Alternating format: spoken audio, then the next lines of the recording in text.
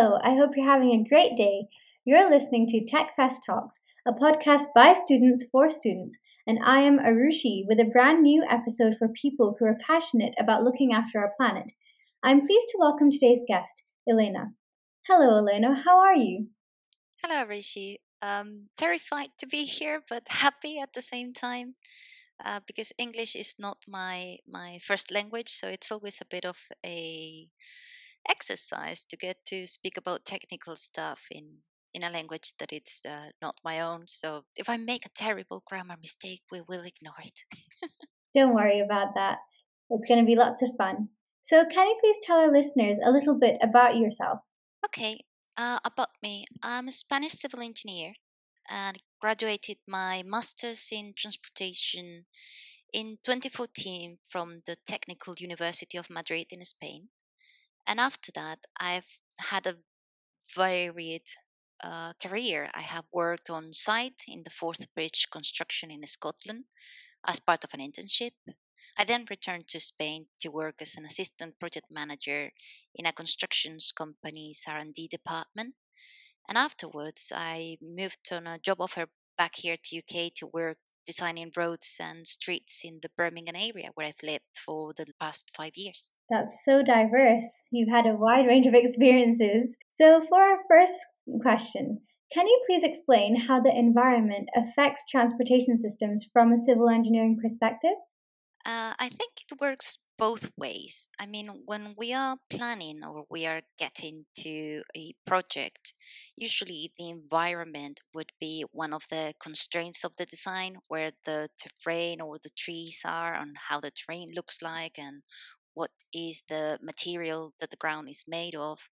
So we will try to avoid making an impact as much as we can by minimizing our excavation or tree removal or the construction method to avoid any root damage.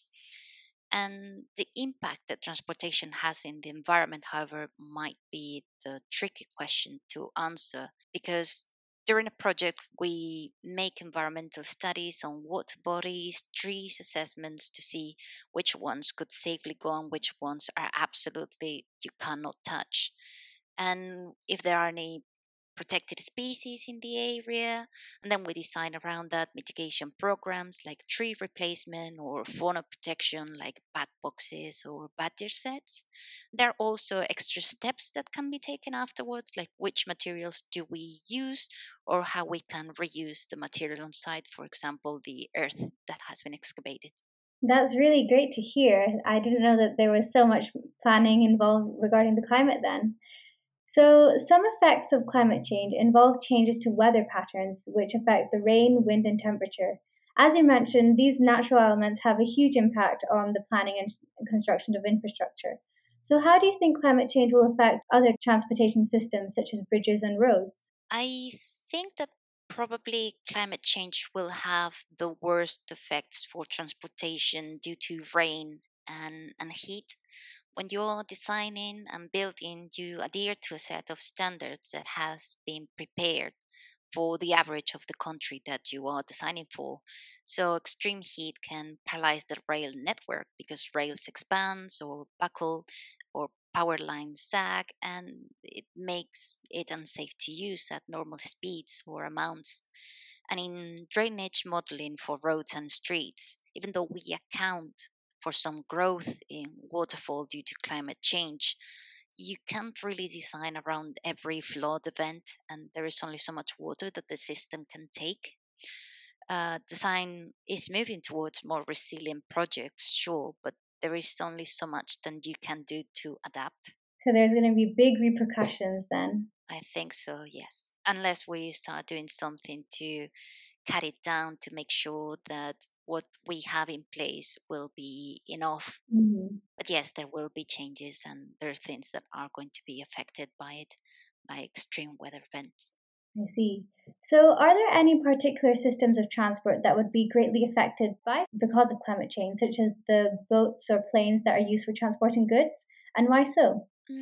I think that it the answer of that would probably still be rail, freight rail transportation, because Boats can always float, so if you change where you're docking, it's not really that important. The same about aviation, they just need a strip. But rails are absolutely locked to their location. Yeah. They absolutely need the rails to work.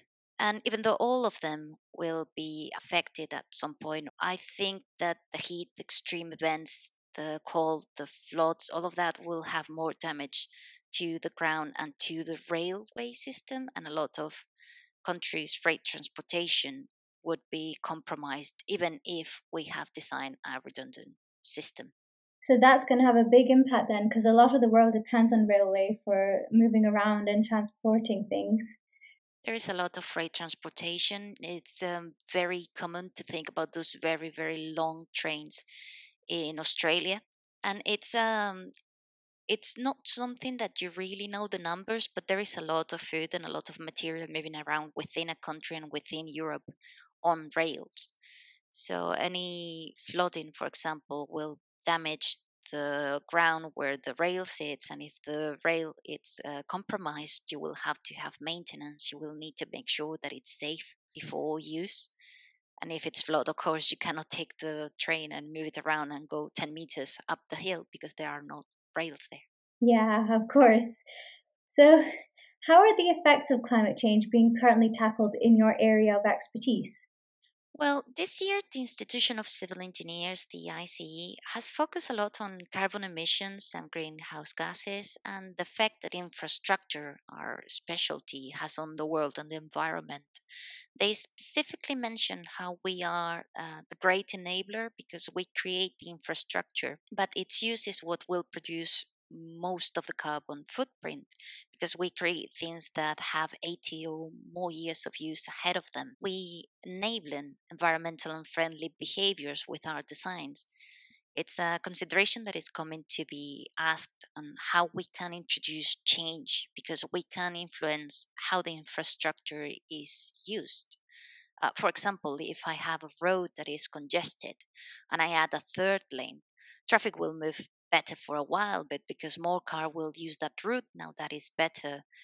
Am I making it worse in an environmental perspective? However, what if I make that third lane a bus lane and I have bus priority at junctions? Then I will be promoting the use of public transportation system. I've been lucky in my career so far that most of the projects that I've worked on have had a very clear environmental side.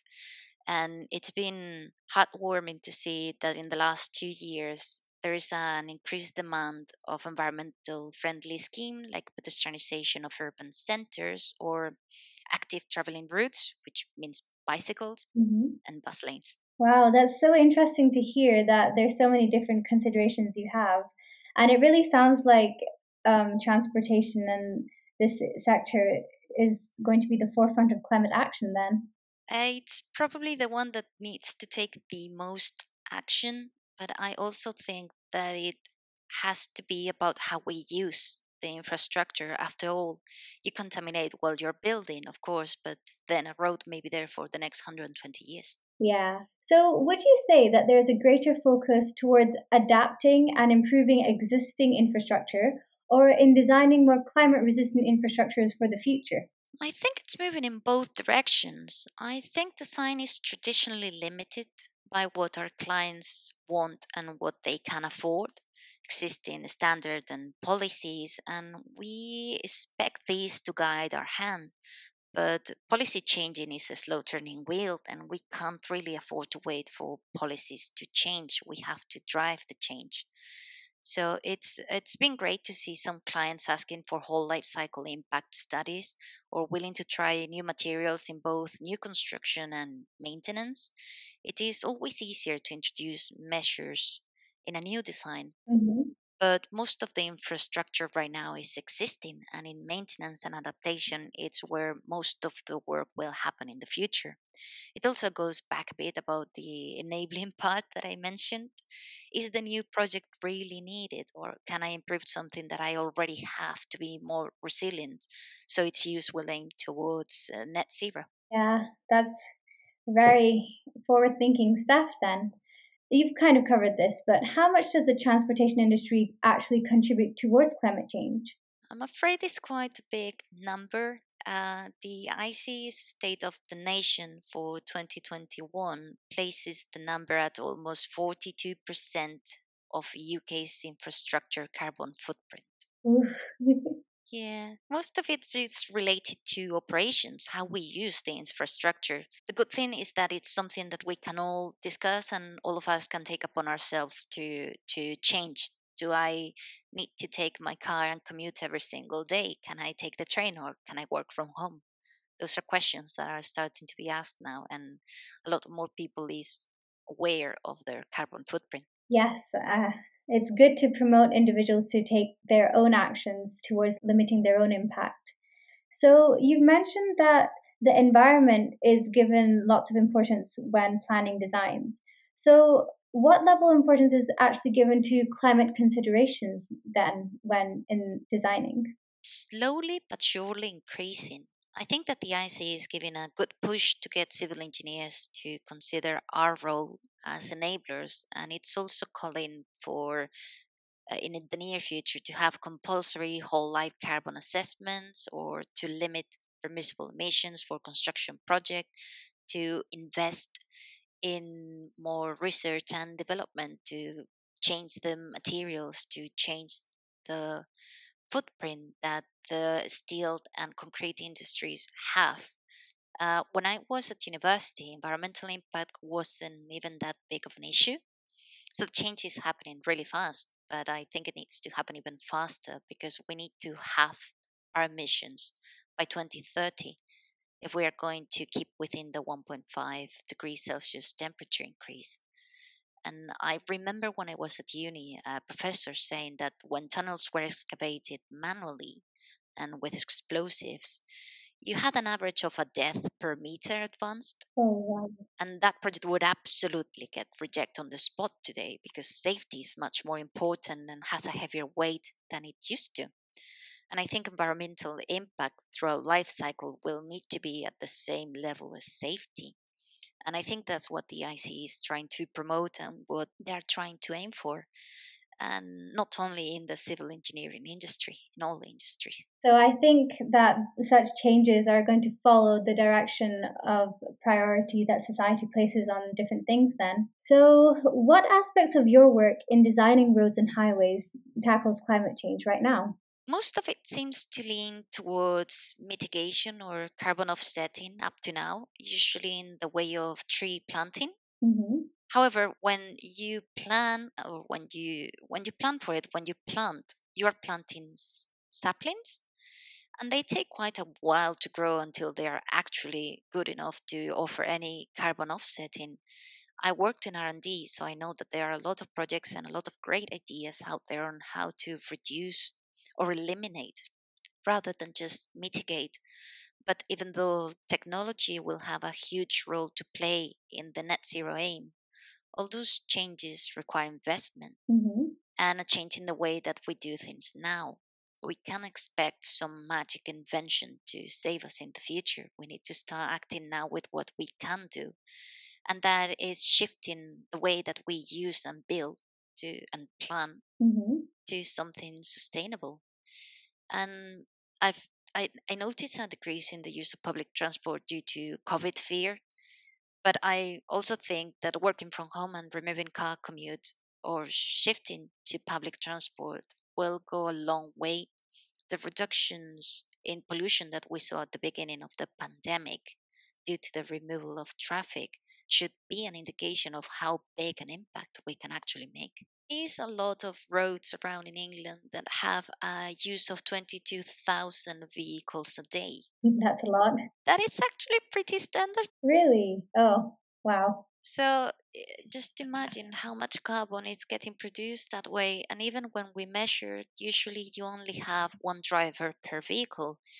So it's as I was saying, our work as enablers, do we have enough strength that we can actually influence how it is used, the infrastructure, so we can reduce that? Because transportation, according to the State of the Nation of this year's ICE, has increased its footprint instead of decreased Hmm. in the last couple of years. So that's not great. And I think it may have been related a bit with COVID, with the fear of sharing or going in a public transport system and just deciding to commute in your car or just go everywhere in your car to minimize your contact. And I can understand that. Hmm. But I also am very happy with the working from home because it removes the need to commute. I think it's maybe where the industry should be going, or where we should be aiming maybe to get. Yeah, so there's a lot of balancing of the pros and cons of all your actions to be done. Yes, I'm afraid it is. So, going back a little bit, in what ways do you think the transport sector could it reduce its impact onto the climate? So, you've already mentioned like thinking about the wider impacts of your constructions. Is there anything else? Most of it, as I keep mentioning, it's about how we use the infrastructure. And that's what I'm happy when I see projects that are increasing cycle lanes, or that they are introducing fully segregated cycle facilities. And is it feasible for me to use it instead of using my car? If you give me the option, is it easier for me to actually decide to make the change?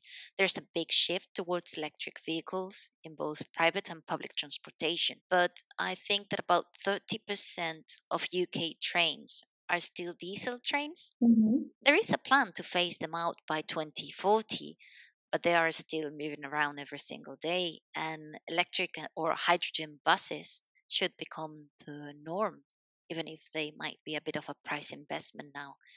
It's still the right thing to do. Definitely. So, you mentioned electric cars. Is there any intention of making adaptations to roads to support such changes to modes of transport? Well, electric vehicles need charging points because they feed off the battery to move. And at the end of their life cycle, you need the safe recycling of the batteries. And hydrogen cars, for example, need to pump hydrogen. So it would be a shift from petrol stations. Hmm. But on their day to day, they operate as a regular car. The shift should go more towards alternative to cars altogether, maybe like buses or cycling facilities.